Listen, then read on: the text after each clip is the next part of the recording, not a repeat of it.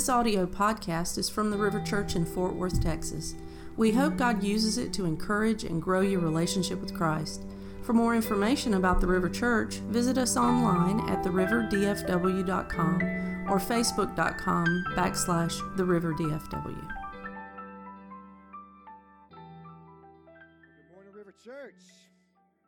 It's so good to be back here with you guys today. We are continuing in our walk through Mark based on the book entitled Jesus the King. Last week we saw as Jesus showed us the power of waiting and the power of trusting even when maybe we don't have all the facts. Even when maybe we don't understand everything that's happening around us. He showed us the power of what it means to trust in Him and to put our faith in Him because He loves us and He cares about our good and His heart is for us. And when we have a God like that, we can trust Him. This week is going to be a little bit different. This week, we're going to look at Jesus as He gets into a little bit of a fight. That sounds like fun, huh? He's going to get into a little bit of a fight, a little bit of conflict with the Pharisees. And if you guys remember these characters called the Pharisees, we talked about them a few weeks ago briefly, and they're kind of the religious leaders of the community. And so the Pharisees are these guys that Jesus is kind of constantly upsetting, and they tend to just find reason after reason after reason to get upset with. In their minds, okay, they kind of see Jesus as this new king, and they don't really like Him. And they see as He's becoming immensely popular and as He's gaining more followers and more attention, what they don't like is it's threatening them because they're losing some of their influence and they're losing some of their power over the community. And so what that does is it upsets their pride. Am I cutting out on you guys? All right, I'm going to grab this microphone back here. Check. All right, y'all just want me to start from the beginning? Just kidding. You're like, no. So as these guys are beginning to lose their influence and their power, they begin to get upset with Jesus because they don't like it, right? And the reason they don't like it is this thing called pride. And so it's kind of sad to look at and see that one of the main reasons why these Pharisees miss Jesus is because of their own egos. And I think that'll preach on its own, won't it? Yeah. Amen. Right? And so what they do is they begin to do what amounts to their day's version of getting on Facebook and Twitter and taking cheap shots at Jesus. They start trying to figure out ways to discredit Him. And the last time we talked about the Pharisees, it was because they didn't like the fact, or they didn't like the way that Jesus' disciples did the Sabbath.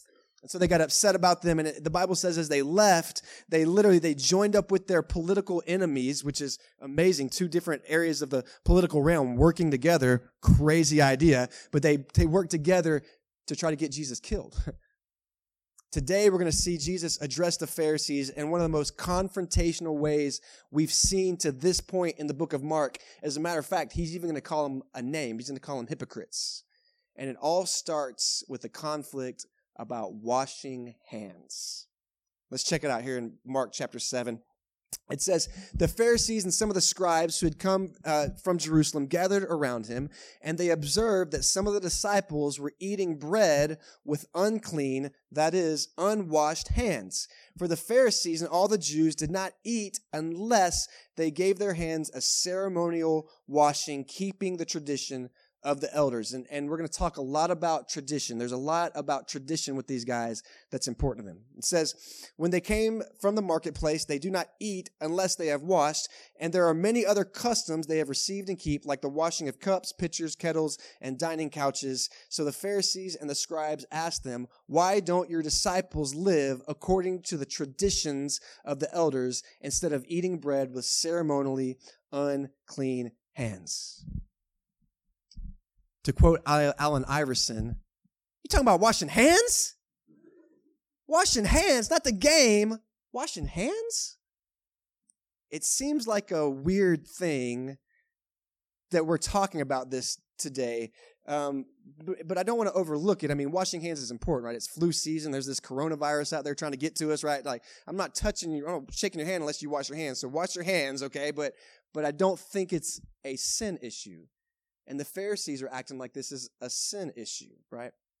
Now, to understand why they're so uptight about this, we need some context, because context matters. And if you were here last week, this is actually the second week in a row that we're talking about this idea of being unclean, right?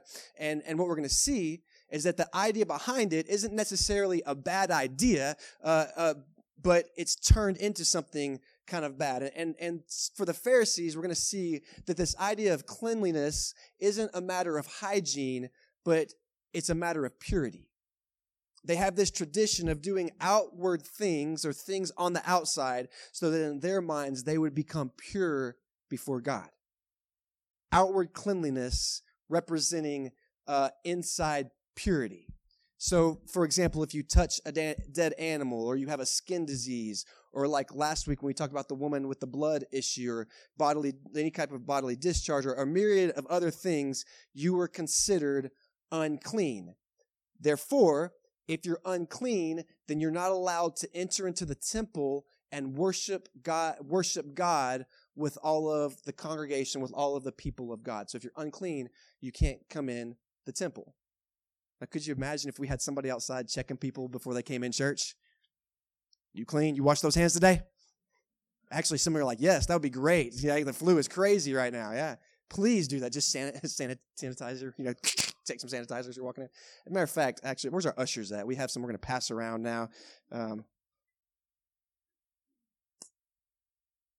So, and if you became unclean, the idea was now there's these practices that you have to do to become clean. And one of those included the ceremonial washing of the hands that the Pharisees are talking about here. And they get upset because in their view, what they see is that Jesus' disciples are disrespecting the tradition, meaning in their minds that Jesus' disciples don't care about being pure before God. Now, I know today we read that and we're like, Mike, that's so silly. That's so crazy. Like, washing your hands obviously doesn't make you pure before God, but I would say we have our own versions of this, don't we? Right? Like, hey, you better not wear your hat in the church service. That's disrespecting Jesus, right? Any hats on here today? Right? Where's he at? There he is. Gotcha, Eugene. Sinner. No coffee in the church service. Might spill, right? Yeah. The pastor better wear a suit. None of them sissy boy skinny jeans, right? Right? Preach, preacher, right? Somebody's like, yeah, I've been sending emails about that for a while. Glad you finally got the message. And I know I'm making fun of those things, and obviously we're a little bit more laid back than that at the river, but I would bet if we were careful, maybe we even have a few of those things here at the river that we do, right?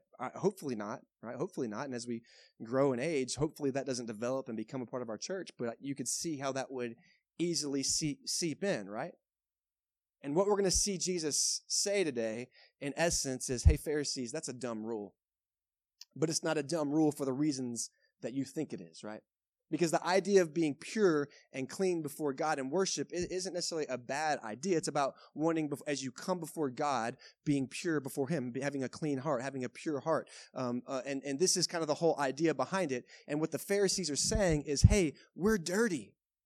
We're dirty when we go before God, so we've got to do some things. Something has to happen so that I can be clean when I go before God, so that I can be pure when I come before God. And Jesus is going to absolutely agree and say, yeah, that's right. You are dirty.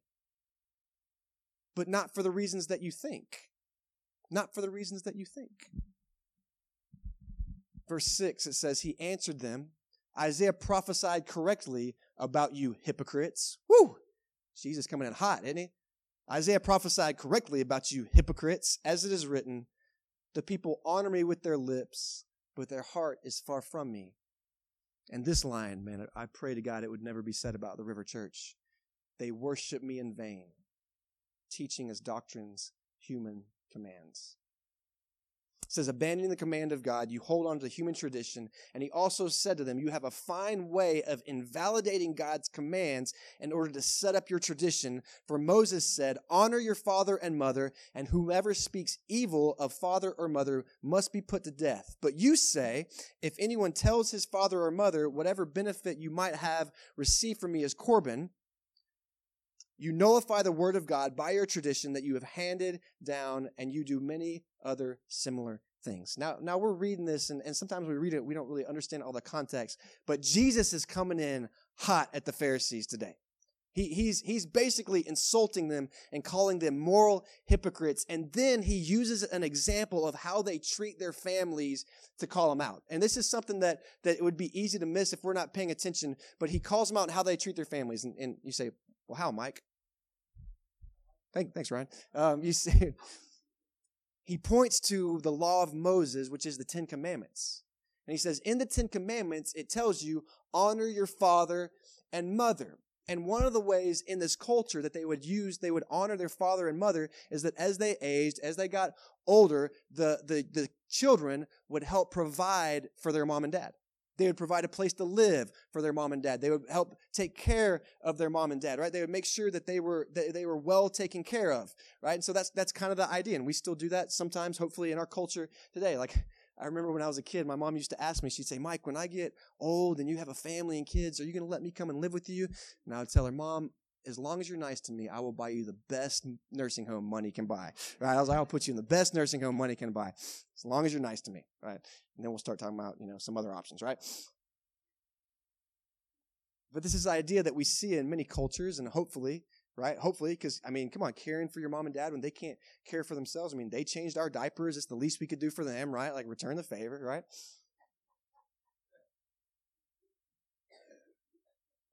But what's happening is the Jewish Pharisees are sometimes getting out of this by citing this out clause called Corban. And again, it's another good idea that's manipulated for bad use.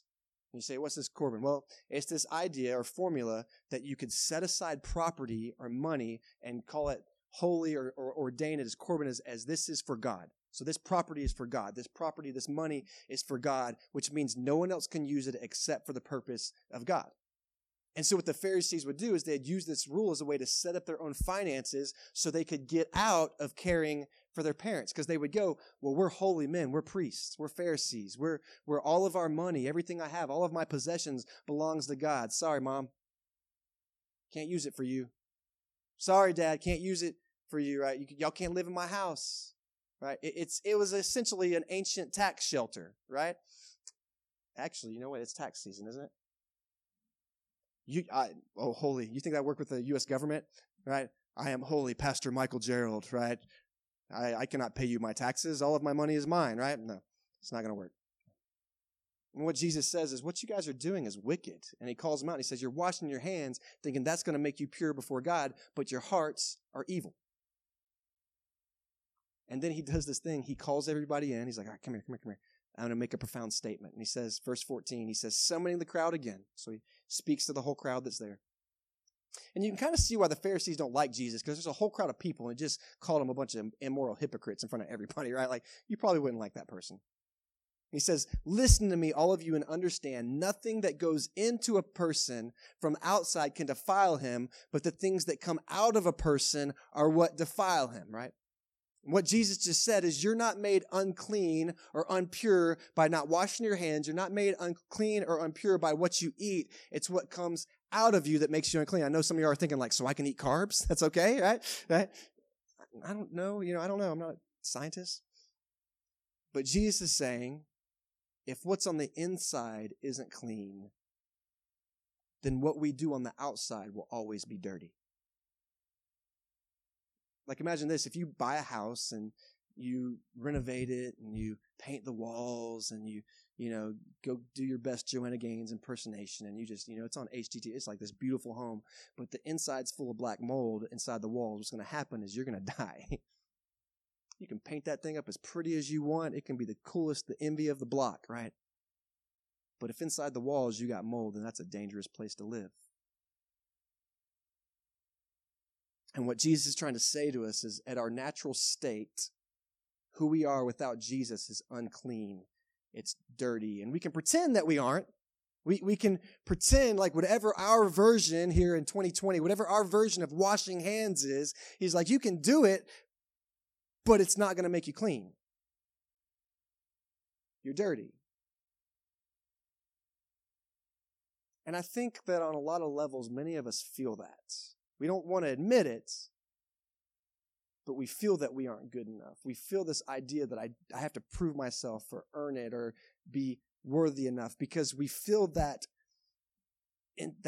dirtiness inside of us, or however you want to call it, and we try to, well, it creates guilt in us, and I think it creates shame in us, and it's there, and we go, what can I do to make this go away? What can I do to make this disappear? And maybe you're going, I don't know, Mike, I don't think most people are like that. Well, I would say, then why is the self-help book industry like $1 billion industry? Why are gym memberships like made up by people that never go to the gym? Like, why are gyms literally like making money on people who never show? Why? Because I got to do something. I got to change. I got to feel better about myself. I got to do something about myself. And I think secretly we feel this, and we don't feel good enough. And we look at our hands and we see the dirt, and we think, if I can just look good on the outside, if I can be enough on the outside, if I can perform enough on the outside, if I can be successful enough on the outside, then maybe that will fix the brokenness that I feel on the inside. And Jesus is going to speak straight to that today. He says in verse 17 here, when he went into the house away from the crowd, his disciples asked him about the parable. So he's talking to the crowd and the Pharisees, and they go inside the house, and the disciples are like, we don't get it either, Jesus, help us. You ever feel like that? Like, yeah, a lot on Sunday mornings when I leave. Like, did you understand that? I don't know what you're talking about.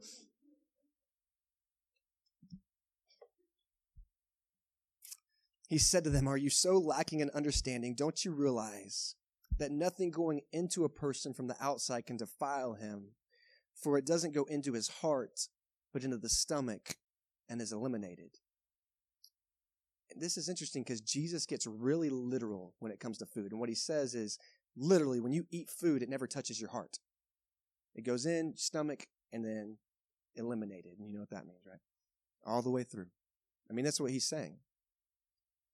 And his point is, and especially in the Greek world, the heart was the center of the human core. The heart represented the soul. The heart represented the core of who you are. And he's saying, what goes in your mouth, it never touches who you are. It goes right past it and out. He says, what you eat never affects your heart. And Mark here makes a comment, and he says, thus he declared all foods clean. Verse 20, and it says, when he came, what comes out of a person, what defiles him. For within, out of people's hearts, come evil thoughts, sexual immorality, thefts, murders, adulteries, greed, evil actions, deceit, self-indulgence, envy, slander, pride, and foolishness. All these evil things come from within and defile a person. What Jesus is saying is that eating the food doesn't matter, because it's what's in your heart that makes you dirty. And Jesus says, what's wrong with our world, what's wrong with us, the reason for war, the reason for divided countries, the reason for broken relationships, the reason for hate, the reason for all these things that we feel is because of what comes inside of us, what's inside of us, and it's sin. It's what's in our hearts. And Jesus is saying, you can't fix sin by being real good and doing on the outside. What has to happen is the heart has to be changed. That no matter how hard we try, the external solutions will never work. And Jesus is telling us right here, he's saying it's impossible. Because in our hearts is this thing called sin, and sin corrupts absolutely. Sin ruins the whole picture. And he says we can try really hard to be good on our own, to feel good enough on our own. But if our heart isn't changed, then you're never actually changed. What he's saying is, we need an inside-out transformation, not an outside-in transformation. Something has to be done about the sin. We feel the weight of our past guilt, the shame of it, right? We feel it on us, and we try to work our way to better ourselves, but the shame's still there. If Jesus doesn't change it, if Jesus doesn't fix it, it's still there. And what we need is something that we aren't capable of doing ourselves, an inside-out cleaning. We need the sin removed, the guilt removed, the shame removed. We need to be made clean. And Jesus says, what you eat, watch this, they can't do that.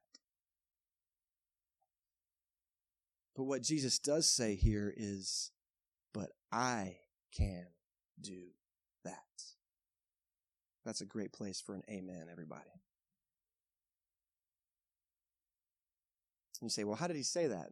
Let's go back to something that Mark actually commented on here. It says, verse 8, he says, and he said to them, are you also lacking in understanding? Do you realize that nothing going into a person from the outside can defile him, for it doesn't go into his heart, but into the stomach and is eliminated. And then Mark makes this comment here. He says, thus he declared all foods clean. And you're going, what? That's just a throwaway statement, Mike. How is Jesus saying something from that?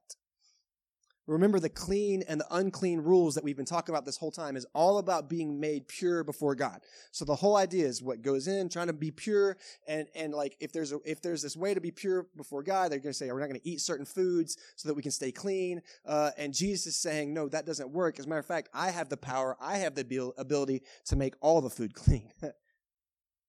And what he's actually saying there is something even deeper that we miss if we're not paying close attention to. He's saying, I have the ability to make all food clean because I am about to have the ability to make you clean. I'm about to do something that will make a way for you to be clean completely. To be set free from the shame, the guilt, the sin, from trying to earn your own goodness, that you can rest in me and know that I am enough, that I can make you clean. And this is actually an enormous statement that Jesus is making. You go, how? What's he saying? In the book, Jesus the King, the series that this series is kind of based on. Tim Keller tells this powerful story that he heard. It was in a sermon that he heard, and I want to share it with you because it was so impactful to me. It comes out of Zechariah 3. And Zechariah is a prophet in the Old Testament. And so it comes out of Zechariah 3. And in this story in Zechariah 3, Zechariah has this vision. And in this vision, God shows him this incredible vision. And what happens is he's transported to the center of the temple where he sees Joshua. He says, the Lord showed me Joshua, the high priest, standing before the Lord. And if you were here back in August, we actually walked through the temple and talked about the different parts of the temple. But in the temple where the Jewish people worship, there's the outer court, there's the inner court, and then there's this place called the Holy of Holies. And you kind of as you walk into it, it goes deeper and deeper into the Holy of Holies. And the Holy of Holies is surrounded by this thick veil, and it was inside the Holy of Holies is where the Ark of the Covenant was placed. Y'all know the Ark of the Covenant, right? Indiana Jones, right? Yeah, exactly. Like the Bible? No, Indiana Jones. That's all I know. Me too. But every year in the Holy of Holies, one person on a particular day was allowed to come into the presence of God. It was the high priest of Israel. This is Joshua, which he sees. And so as Zechariah is watching his vision, he sees Joshua standing before the Lord on the Day of Atonement. And the Day of Atonement is this enormous day in Israel. I mean, talking 4th of July, Christmas, Easter, like this is a big day. You guys understand what I'm saying? This is a big day. And to understand why this is such a big day, I want to give you, again, some context. And so what's going on is before the Day of Atonement, there was a lot of preparation that had to happen. And the reason they did all this preparation is because they wanted the Jewish people, it comes back to this idea of being clean before God. And so they wanted this priest to, as he's going to go into the presence of God, they want him to be pure and clean before God. So they do all these things to try to make him clean. The first thing they do is the week before, he's kind of put in seclusion. So he's not really around anybody else. And then, as he's in this seclusion, they don't want him to eat any unclean food, touch anything unclean. And then the night before, he begins to wash his body, purify his heart. And the night before, he stays up all night long in the temple. He goes in the temple, stays up all night long, praying, reading the scriptures, asking God to make him clean, asking God to purify him. And then the next day, on the Day of Atonement, the priest would bathe literally from head to toe, completely wash his body. He would dress in a white linen, and he would go into the Holy of Holies, where he would offer up an animal sacrifice to God to pay for the penalty and pay for the atonement of his sins. So he'd come and he'd sacrifice this animal. He'd say, God, please forgive my sins. Please accept this sacrifice, this blood sacrifice, and forgive me of my sins that I've done wrong against you. And then after he does that, he would go back outside. He would bathe from head to toe once again. He would dress in completely new white linens, and he would walk back in, and he would perform a second animal sacrifice. And this one was for the atonement of all of the priests of Israel. So he would sacrifice this animal and say, God, please forgive the sins of all the priests of Israel. Please accept this sacrifice and forgive all the sins of all the priests of Israel. But he wasn't done. Then for a third time, the priest would go out and he would bathe from head to toe. For a third time, he would get dressed in white for a third time. And he would go back in for a third time and sacrifice the animal for a third time for all of the sins of the people of Israel. And he would say, God, please accept this sacrifice and forgive the sins of all of Israel. This is a pretty powerful scene, right? All of this as it's happening is done in public.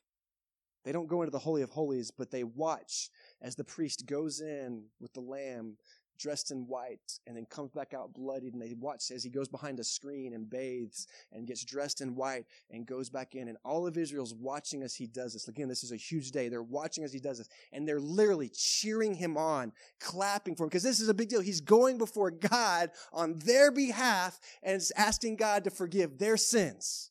And so they're clapping and they're cheering him on as he goes in. And this is what makes Zechariah's vision so incredibly powerful, because in this vision, he sees Joshua, the high priest, standing before God, performing the ceremony. And remember, he's done all these things to be clean, all these things to be pure, all these things to be good before God. But as he sees Joshua, the high priest, standing before God, instead of being clean and dressed in all white, Zechariah sees Joshua covered in feces.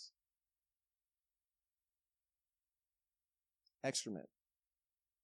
And he's looking at this and he's going, no, this can't be, no, there's no way. They would never allow him to walk in like this. They would never allow him to come before God like this. He's filthy. He's disgusting. He's defiled. Right? They would never allow this. And what God is showing Zechariah, what God is showing us today, is that Zechariah, in spite of all their effort to be pure, good, moral, to clean themselves up from the outside, God sees the heart. And the heart was still full of filth. He says, Zechariah, all the morality and the good works and the cleaning ourselves up, it doesn't matter if it doesn't come from a transformed heart. And seeing this, Zechariah realizes that no matter what we do, we can never clean ourselves up good enough to go before God. Because even at our best, we're still dirty. And he's about to become distraught. I mean, can you imagine all of this effort going into trying to be clean and all of this effort trying to go into be pure? But before he loses hope, he hears these words. In Zechariah 3, God says to Joshua, take off your filthy clothes. I have taken away your sin, and I will put white garments on you. Listen, I am going to bring my servant, the branch, and I will remove the sin of this land on a single day. Amen? He says to Zechariah, what you can't do for yourself, I'm going to do for you. And then centuries later, another Joshua shows up. Do you know that Jesus and Joshua are the same name? And in Aramaic, Greek, and Hebrew, Jesus and Joshua are the same name. Centuries later, another Joshua shows up, and Jesus is literally pointing back to this as he talks to us and says, you can't clean yourselves up on the outside. It's not washing your hands that makes you clean. It's not eating the right food that makes you clean. It's not trying to do all the right things to make you clean. The only thing that will make you clean before God is me. It's me, it's me, it's me, it's me. And he says, I will make you clean. And then a little while later, after he says this, Jesus begins to prepare for the cross. And the night before he goes to the cross, he doesn't sleep. Instead, he stays up and he prays and he prepares. And then he's arrested, and instead of being cheered on his way to the cross, he's spit at and mocked and betrayed. And instead of being clothed in beautiful linen as he heads to the cross, he's stripped naked and he's beaten and he's killed. Why? So that we can be made clean. Amen? A true inside out transformation. A true inside out cleansing of the heart. Forgiveness of sin. Salvation. 2 Corinthians 5:21 says, he made the one who did not know sin to be sin for us so that we might become the righteousness of God. What this says is he did this for us so that we can come before God and be pure. He did it for us. River Church, Jesus was crucified so that you can be made clean. And so if this is you today, man, stop trying to earn it on your own. Stop trying to do it on your own.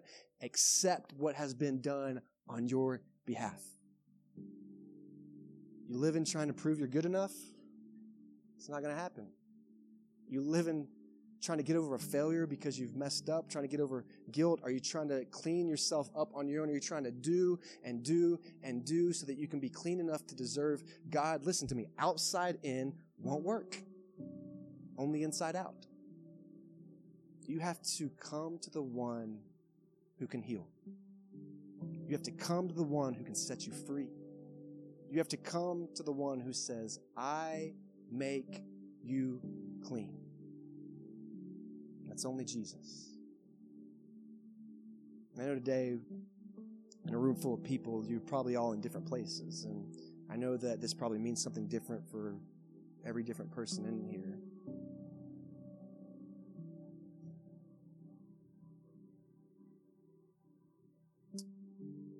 What I would say is maybe you're in here today and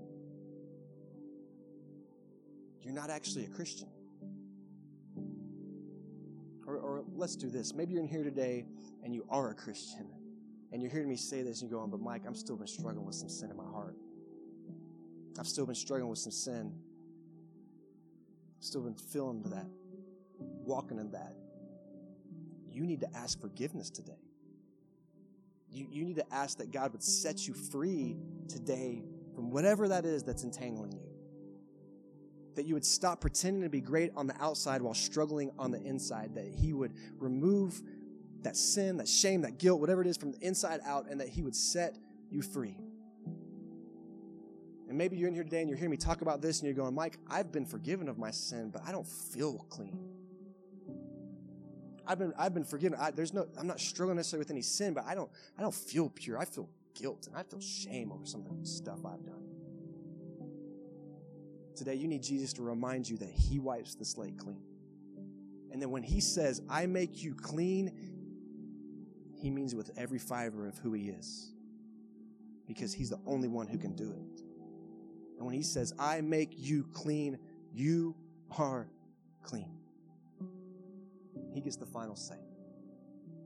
Maybe you need to come to him today and say, Jesus, I need you to just remove the shame, remove the guilt that I'm feeling, God. I need you to remind me, like, I know I'm supposed to know it up here, but I don't feel it in here, my core, my heart, my soul. Remove it from me, Jesus. Set me free of it, Jesus. And maybe you're walking in here today and you're like, man, Mike, I thought I was being a Christian, but I just thought that, if I come to church and join a community group and tithe real good and like serve on the dream team, those things would make me clean. And I thought if I did those, then God would be like, cool, you can come in the club, right? No.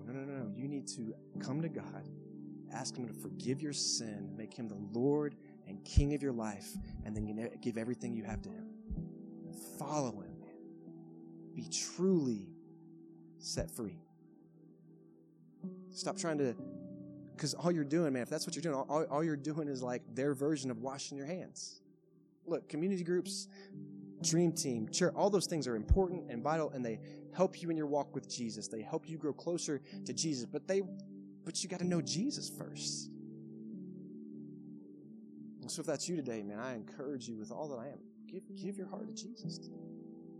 Say, God, I want you to make me clean. I want you to make me pure. I want to be yours today, Jesus. And so the band's going to come, and we're going to sing and take communion. And whatever you need to do with Jesus, you do it. You hear me? Do you hear me? Thank you. Stand up with me, River Church. This morning, we're going to have communion available and all that good stuff like usual.